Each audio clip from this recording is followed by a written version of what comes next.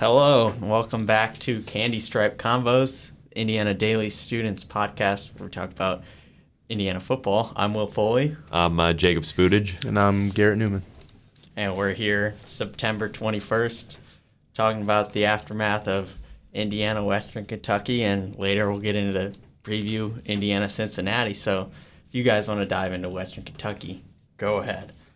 Yeah, I mean, definitely like a very high performing game between two teams that probably won't hear a lot from on the big time national TV screen, but definitely a big game. Could have gone either way in my opinion. Some big plays from Indiana's defense towards the latter half and the special teams towards the latter half of that game that propelled them to a crazy win over Western Kentucky for sure. Yeah, I think, Coach Allen's been talking about it a lot lately in the press conferences, the importance of playing complementary football in all three phases of the game, and I think he's got to be pretty stoked about how that game went, considering the special teams made the two biggest plays of the game in overtime, and then the defense, Cam Jones coming up with a forced fumble in the fourth quarter, really sparking that. So I feel like, the offense is still kind of a work in progress for the Hoosiers, but defensively and on special teams, I think they're starting to figure things out. Yeah, one thing I wrote about too is just Indiana finds another way to win, which they've somehow done in the first 3 weeks. I mean, we saw it week 1 with the game-winning drive, 75 yards with 2 minutes, 2-minute drill. Then 2 weeks ago against Idaho when backs against the wall, down 10-0 at halftime, and things weren't looking good for Indiana. And here they are again, trailing from almost 12 minutes left in the second quarter all the way through tying the game, bringing it to overtime, and hitting the game winner. So they just keep scrapping and keep finding a way to win. I mean, yeah, for sure. And there were a lot of points in that game where it just kind of looked like Indiana was dead in the water. I mean, there's the interception in the end zone, and then Indiana goes down the field, and I'm blanking on this drive, but Indiana goes down the field, and then they score, right? And then Western Kentucky comes right back down the field. It looks like they're going to score. And then out of nowhere, Cam Jones forced fumble. Miles Jackson recovers it. But at that point, it was kind of like, okay, this is the nail in the coffin if you're Western Kentucky on Indiana. If you can score here, it's pretty much over. And it felt kind of like there was a point where it kind of just felt like Western Kentucky was defeating themselves. They played at such a high level throughout the entire game. And something that I've been writing about as well is, the fact that Indiana and Western Kentucky's offense is so similar is that they're up-tempo. They try to make the big plays downfield. And Indiana, for them having an offense like that, it seemed like their defense was very, very tired trying to keep up with that Western Kentucky offense on multiple occasions. Felt like they couldn't keep up. And Austin Reed was throwing shots in there. The running game wasn't really working for Western Kentucky, but it didn't really have to. And for the majority of that game, they were dominating. And honestly, Western Kentucky probably did the up-tempo offense better than Walt Bell and the Hoosiers did in that game. Yeah, like you're saying, I think, I checked the stats at halftime during that game, and they were eerily similar. I think Bazelak had a little over 200 yards. I think Reed also had a little over 200 yards. The rushing numbers, I think they were split by less than 10 yards in total rushing yards. So like you're saying, the offenses were really almost clones of each other. And then it was just who was finishing drives, which Western Kentucky was in the first half and in the second half. And to your point, Western Kentucky and Indiana are dependent on the big play, and especially in the second half, there was a couple times where Western Kentucky, like we said, they didn't have much of a running game, but sometimes they would bust a 30-yard run, and those were really debilitating for Indiana's defense, I'd say. And then the big plays for Indiana's defense in the red zone to get stops and keep them from scoring and putting more points on the board are really what kept Indiana in the game and gives them the ability to come out with the win. Yeah, they were pretty identical at halftime stats-wise, but then second half, especially kind of in the beginning, I thought Western Kentucky was going to start running away with it. I mean, there was a point Austin Reed had I think he got up to 86% pass completion. He was just putting on a clinic, and he was throwing the ball all over the defense. And then Kai Robichaud ended up being their lead rusher. We came in talking about Davion Irvin Poindexter, but it was Kai Robichaud. He broke off a 60-yard run, finished with 135 rushing yards himself, and they just had the offense going. They had Indiana's defense guessing on every play, and they just couldn't get stops until they started to force those turnovers, which in our preview we talked about was probably going to be key with that up-tempo offense, and it came back and helped them to get the win. Yeah, I mean, and another thing I want to talk about is fourth quarter, Indiana scores a touchdown. Josh Henderson, that 19-yard run brings them within 5 points, and they're tasked with either kicking the extra point or going for two, and they elect to go for two, which was extremely interesting because it's still very early in the game, and going for the extra point would only put them down by 4. So now they missed the 2-point conversion. They're down by 5 instead of 4. And then they come back later in that game. They could have won the game with a touchdown. Instead, they could have won the game with just a touchdown. Instead, they have to go for the 2. Well, they could have tied the game. Instead, I keep on correcting myself here. Instead, they had to go for the 2-point conversion there in order to see if there was even a chance to win it, to tie it, to go to overtime. So that was something that was really interesting to me, and that's something that we didn't really talk about a lot, because going into that 2-point conversion, Indiana's already 0 for 2. They 0 for 3 on that one. And then luckily, Indiana somehow pulls it out and gets a 2-point conversion on that last play in the fourth quarter. But still something that not a lot of people address with Tom Allen and his decision-making on that offensive side on why he was going for it so early in the fourth quarter. Yeah, I mean, it goes either way. If you take the extra point, then you don't know what the situation is going to be like down the line. I personally agree with aggressive play calling, especially when you haven't been able to really get stops on a team like Western Kentucky to that point. I mean, they were really just marching up and down the field from my memory. And then also just the play calling, it seems like whenever Indiana gets backed up against a wall, that's when Walt Bell really starts to let them take some shots. And it's not that their offense is necessarily it's not terrible, but when you're waiting until you're desperate to make plays, it's worrying for when you come up against teams down the line like a Cincinnati, who have been successful in years past, making the college football playoff last year. Yeah, and to go back to what you were saying, Jacob, I want to talk about after Indiana scored that touchdown. That was the drive where Western Kentucky came back. So now instead of trailing by 3, they're trailing by 5. Breaks off a 59-yard run. And who is it that comes up with the tackle at the 3-yard line? Dasan McCullough, the freshman, who's 6'5", 200-something pounds, runs all the way down the field, chases down Kai Robichaud and tackles him at the 3. Indiana gets a stop, forces a field goal, keeps the deficit to 8. To which Indiana comes back, eventually ties it.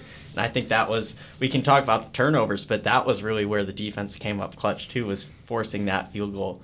And so that's just another example of how this defense, they didn't look that good throughout the course of the game, as we talked about, but they come up when it really matters. And it's certainly bending toward to maximum strength, and then they finally, the big plays prevent them from breaking. I mean, the last drive of the game, Western Kentucky drives down on Indiana, and it seems like Austin Reed is going to set Western Kentucky up for a game-winning field goal.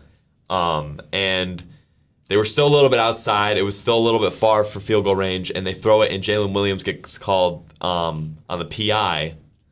They bring that up, and you're like, oh, goodness gracious, Western Kentucky's going to make this. They're going to win the game. Indiana's not going to be defeated anymore.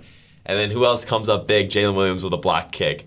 And then, of course, the game goes to overtime. Everybody knows how the story ended.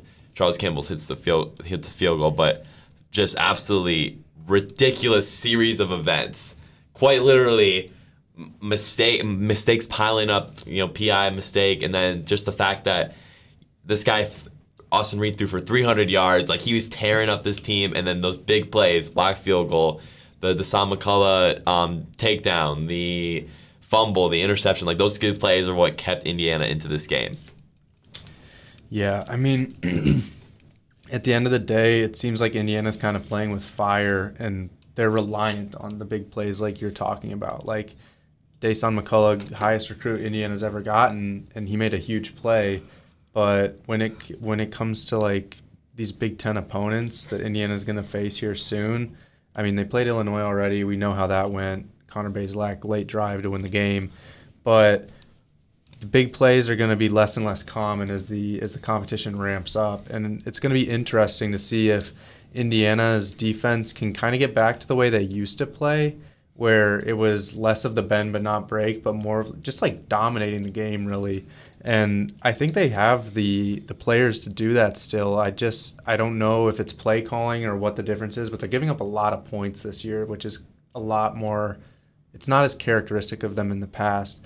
And the offense, if the offense can become stable and able to have prolonged drives, even in the hurry-up offense, and kind of give the defense a little bit of juice, because it feels like when the offense finally does come to life late in these games is when the defense starts to make the big plays. And I think that'll be interesting to see if that's a trend as the season continues, and if the offense can get going, the defense becomes more consistent and not really bending near as much.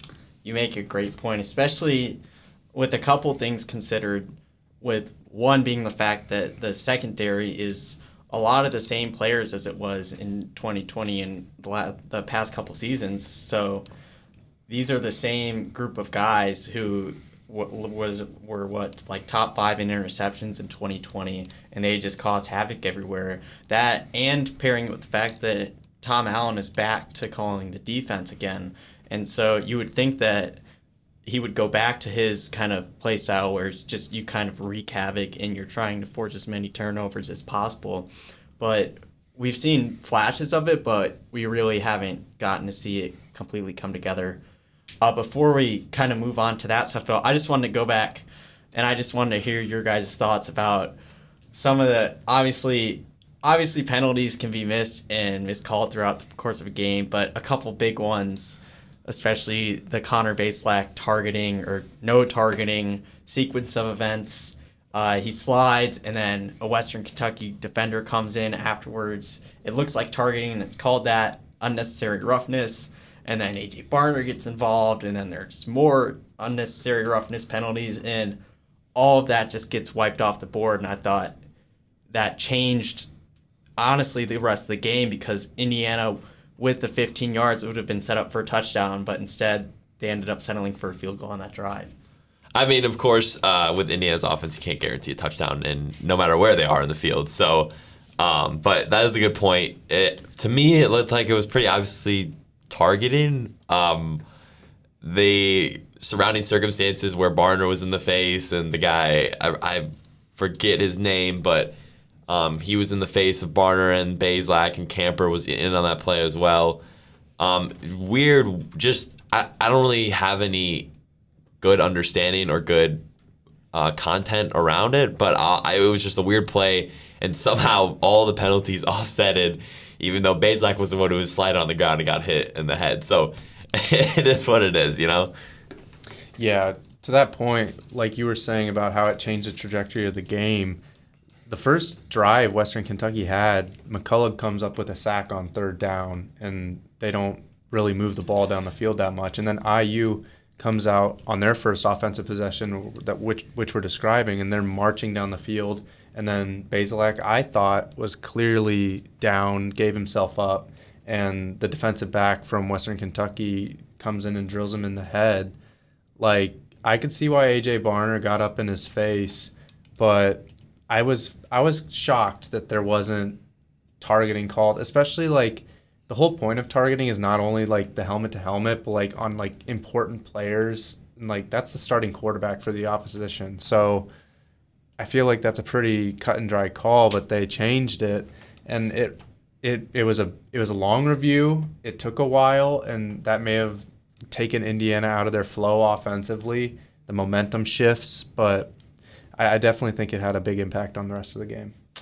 Yeah, and I mean, we've seen Indiana have its fair share of love-hate relationship with penalties, because you can talk about that penalty, or you can go to the pass interference called against them, which set Western Kentucky up for the game-winning field goal on the last drive. But you can also talk about when Indiana drove down the field, scored a touchdown. I think like 45 of those yards came from penalties, 30 or 40 yards. So they also got to reap the benefits eventually in the game with that. Even on the 2-point conversion, I think there was a defensive holding. So again, penalties just continued to come up for Western Kentucky, which were a problem. And it also reminds me of last season, as we're getting into Cincinnati, when Indiana's up on Cincinnati, who's number 8 at the time, I think, and then Micah McFadden comes in to sack Desmond Ridder, and they call targeting on him and eject him. And it's a really controversial call. So that kind of targeting is just nightmares for Indiana fans, as they later lost that game to Cincinnati. But yeah, we can move on now and talk about Cincinnati. Just got like nostalgia listening to that, because I remember seeing that, and that was huge. Yeah, I was talking to someone who actually didn't know that Micah McFadden was ejected from the game until after the game. It was just a really confusing sequence of events, and it was one of the worst targetings I remember watching. But moving on, Indiana's about to face Cincinnati this weekend in Indiana's first road game of the season, which is going to be a real tester. This isn't the same Cincinnati that made the college football playoff last year, but they're still a really solid team. They gave a ranked Arkansas a run for their money, lost by a touchdown at Arkansas in their season opener, and they're a good team, and they're a good program led by a good coach in Luke Fickell. So what are you guys thinking just in terms of how this matchup fares up for Indiana? What are their strengths? What are their weaknesses? Yeah, I mean, you touched on it. They're not the college football playoff team that they were last year. They lost Desmond Ridder, Ridder. And nonetheless, they lost their quarterback to the draft last year, but they're still a pretty good football team. They put up almost 500 yards a game. It's no question the best football team that Indiana will face so far. Not the best team they'll play all year, of course, but it's definitely the best they'll play so far. They're playing them away. Indiana's got a lot to prove, but Cincinnati's got a lot to prove too. They got kicked out of the top 25 right after their 7-point loss to Arkansas, and Arkansas is the number 10 team in the country. So definitely something to prove there. But, I mean, the keys are pretty simple. If Indiana wants to win this game, they can't play like they have the past 3 games. They've got to play a more solidified offense, more solidified defense. The bending aspect of it all is I do not think it's going to work. If they bend as much as they can and they think they can win it towards the end of the game with big turnovers and big defensive plays, it's just not going to work like that against Cincinnati. Cincinnati puts up more than 40 points a game, and they only let their opponents get just under 20 points a game. They're a good football team, and a lot of it is they played Miami, Ohio, and stuff like that, and that's understandable. But they're still very good, and if IU can't get it going in the first half, and they try to start getting it going in the second half, it's just not going to work if you're already down 30-0. So I think the early keys. Get started early, and that defense has got to be solidified. They can't give up big yardage plays like that. Cincinnati's going to eat you up on those. Yeah, I think for me it's going to be most interesting to see how Cincinnati can run the ball against IU, because in the first game against Arkansas, it seems like they have a 2-headed attack with Corey Kiner and Charles McClelland, and McClellan averaged 8.8 yards a carry against Arkansas, and Kiner averaged almost 5. So if they're doing that against a pretty high-level SEC defense, and Indiana's main weakness so far this year has been, I'd say, their rushing defense. I mean, they get gashed. And, I mean, it's going to be really interesting because the missed tackles, we know about that week 1. There was 23 for IU. That's not going to cut it, especially against a team like Cincinnati.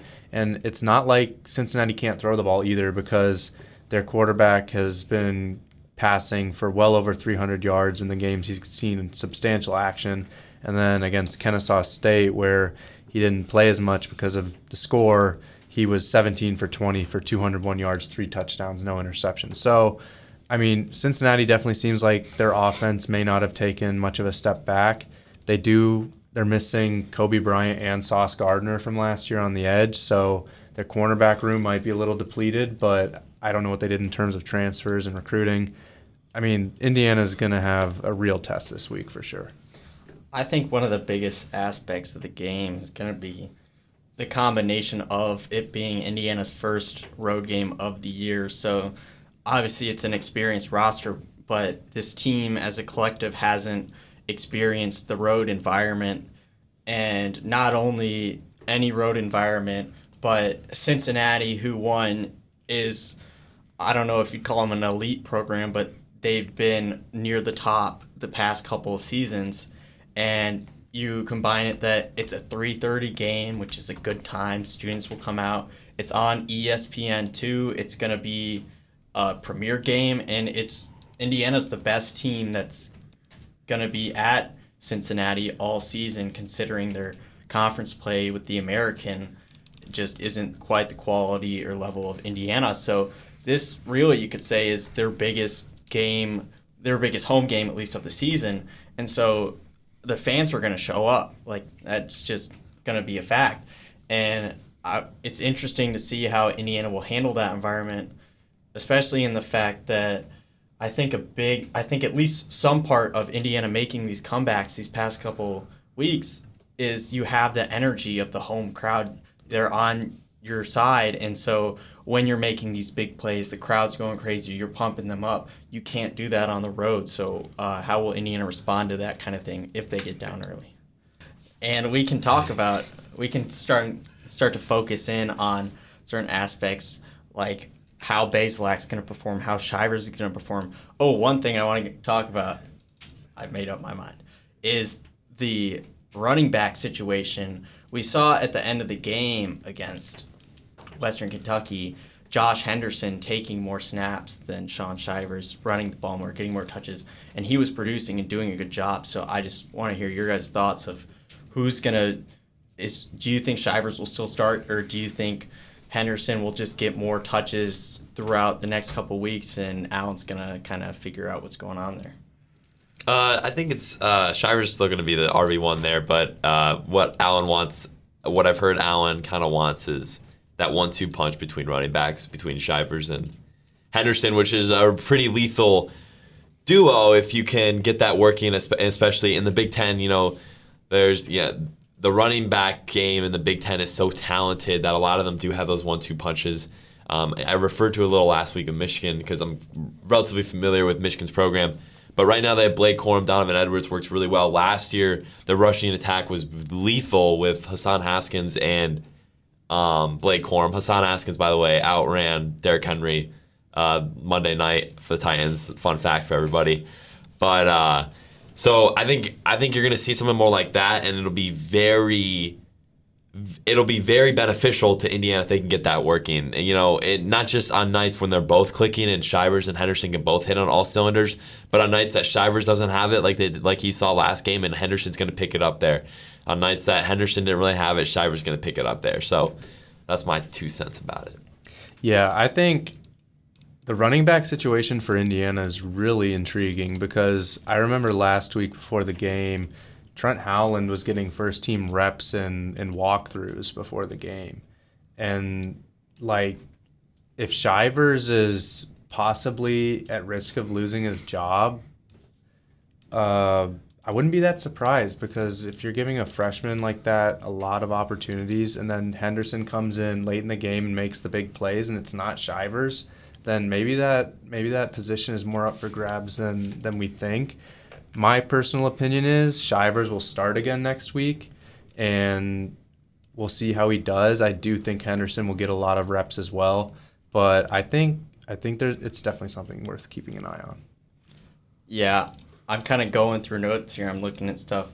Another just kind of off topic, but to bring up is in 2 of Cincinnati's games, both Arkansas and Then against Miami, Ohio last week, they also have started off slow. I think they went scoreless in the first half against Arkansas, and then they were trailing 17-7 to Miami of Ohio at one point, which, like our halftime deficit to Idaho, is a little concerning. So this might be a battle of who can get out quicker. And do you guys have the confidence in Indiana to do that this weekend? No. I do not have the confidence in Indiana to do that because I thought they were going to do that against Western Kentucky, and I was wrong. And Western Kentucky's offense kind of beat them a little bit in that first half. The Arkansas game with Cincinnati was kind of understanding because Arkansas is obviously a better team than what we've been used to. And it's the first game of the season. You know, everybody should get that, first game. The Miami, Ohio thing is a little concerning if you're Cincinnati, but I do not have full confidence that they get out firing on all cylinders. But, a touchdown on the first drive of the game, something like that is something I wouldn't be surprised. So they came out with all the confidence in the world, like with almost a set of like revenge in their mind, saying, they beat us last year in our home turf. It's time to do it to us. Let's come out trying to make the big plays early. And if those big plays click, then they're in the score. They're in the end zone. Yeah, I think Indiana. I don't think they're gonna come out and like put a bunch of points up on the board early, but I think it's possible because last week against Western Kentucky, like you said, we kind of all expected it. And early, it looked like they were just going to drive right down the field. Then the targeting call happened. But, I mean, I could definitely see sometimes I feel like teams, when they go on the road, there's like a pressure lifted from them. They're not playing in front of the home crowd, and they play a little more freely. And if that happens, then we could see Indiana go up 7-0 early in the game. Whether that will carry through the first half, I have some questions about because I feel like Indiana's offense kind of fizzles a little bit and then picks back up. But I definitely think Cincinnati could be in for a slow start just based on looking at how they've scored half to half in these games. But I think Cincinnati will probably comfortably be ahead at halftime. All right, I want to just do some rapid-fire questions for you guys. First off, Connor Baselak over under 300 yards in the game. I'm going to go with under. I think Cincinnati's defense is the best defense he's played so far, so I'm going to go under.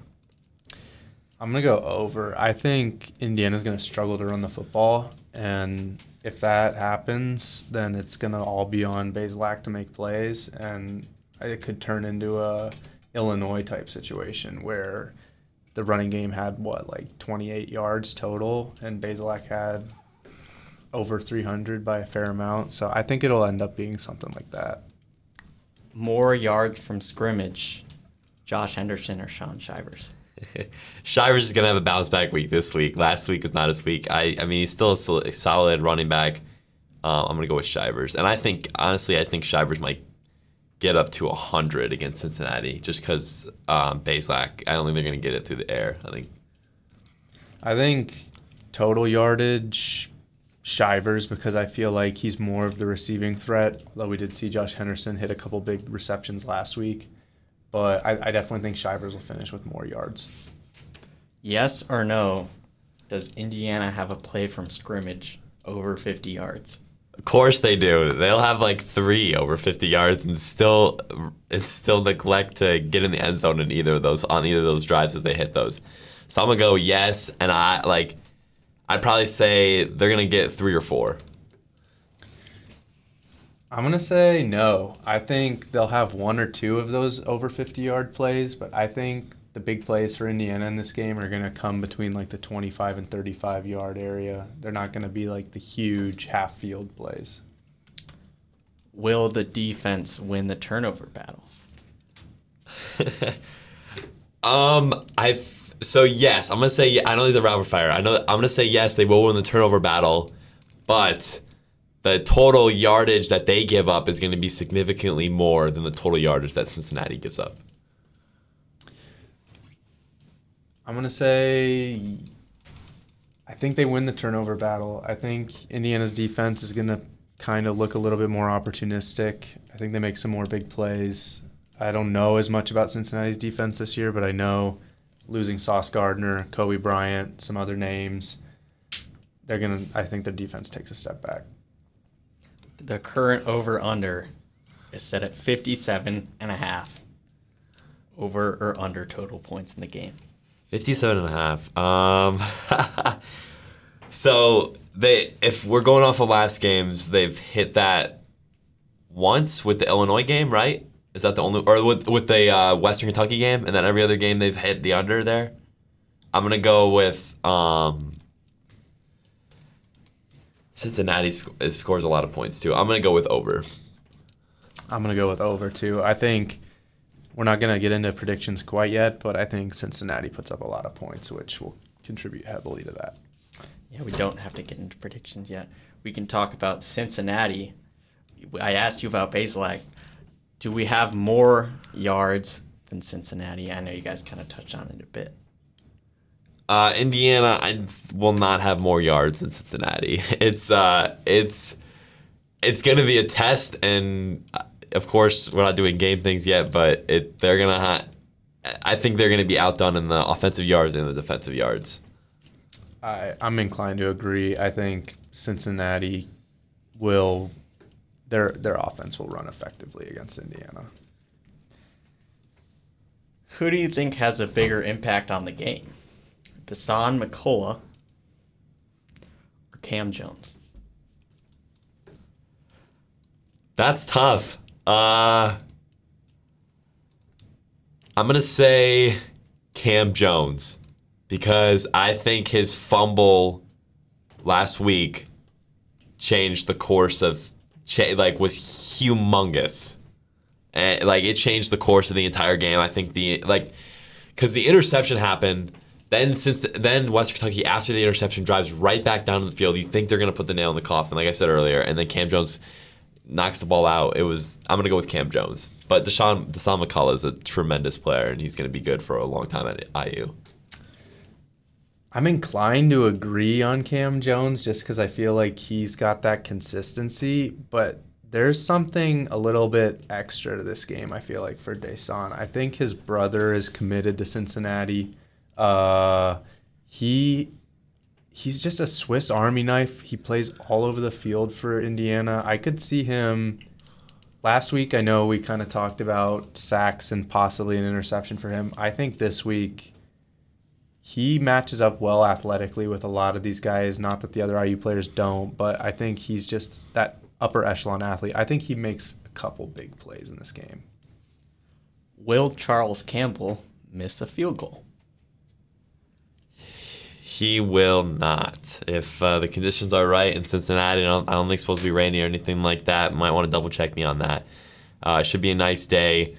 I don't think he's gonna miss one. He missed two technically. One that went on the record book against Idaho, and that was rainy conditions. Ball was wet, field was wet. I'll give him the pass on that one. I think he's perfect on his kicks in this game. He's been consistent throughout his time at IU, and I think that's going to continue if the weather's good. 16.5-point spread in favor of Cincinnati. We don't have to talk about win-loss yet, but does Indiana keep it within 17 points? Yeah, I mean, I trashed Indiana a lot, but they're going to keep it, at least I would hope they keep it within 16.5. I think they keep it within 16. I think, yeah, definitely. I would take that. Moving away from the predictions for a second, I just want to know what you guys expect of Cincinnati the remainder of the season, regardless of the Indiana outcome. I mean, they're 2-1 right now. They could win out the rest of the season. Do you think this team has what it takes to do that, or do you think this is an opponent that isn't as strong as last year, and so they'll slip up in conference play, if not against Indiana? I mean, I think they could definitely win out. Their schedule is really, it's really not a daunting schedule by any means. They got through it last year. Of course, their team was way better, but they don't have to play Houston at all on the schedule, which is a huge win somehow in Schedule Maker. Arkansas was the biggest game. They lost that one, but Arkansas is ranked. They're continuing climbing. Good team. I think they're going to win out. As far as the respect goes towards the committee and the AP voters, I don't think it's very high. They got knocked out 1 week into the season. So, yeah, I think they're going to go one loss through the year if they beat Indiana. So, yeah, I think they'll win out.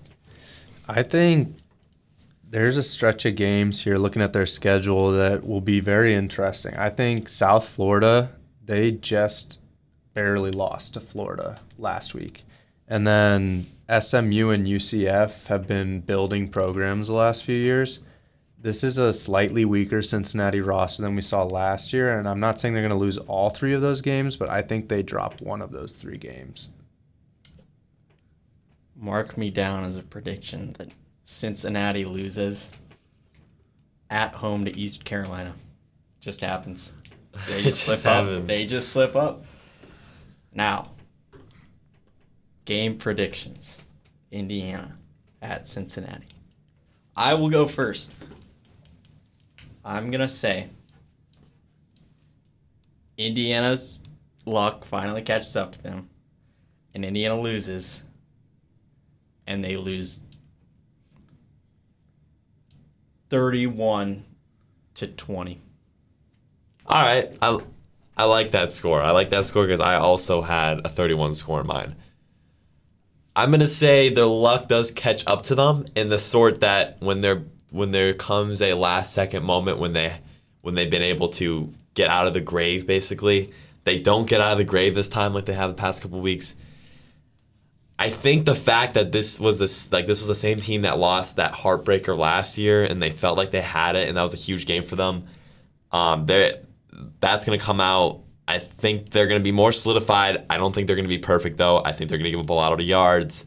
I think their offense is going to be wildly inconsistent. I think that's just going to be something we see all year.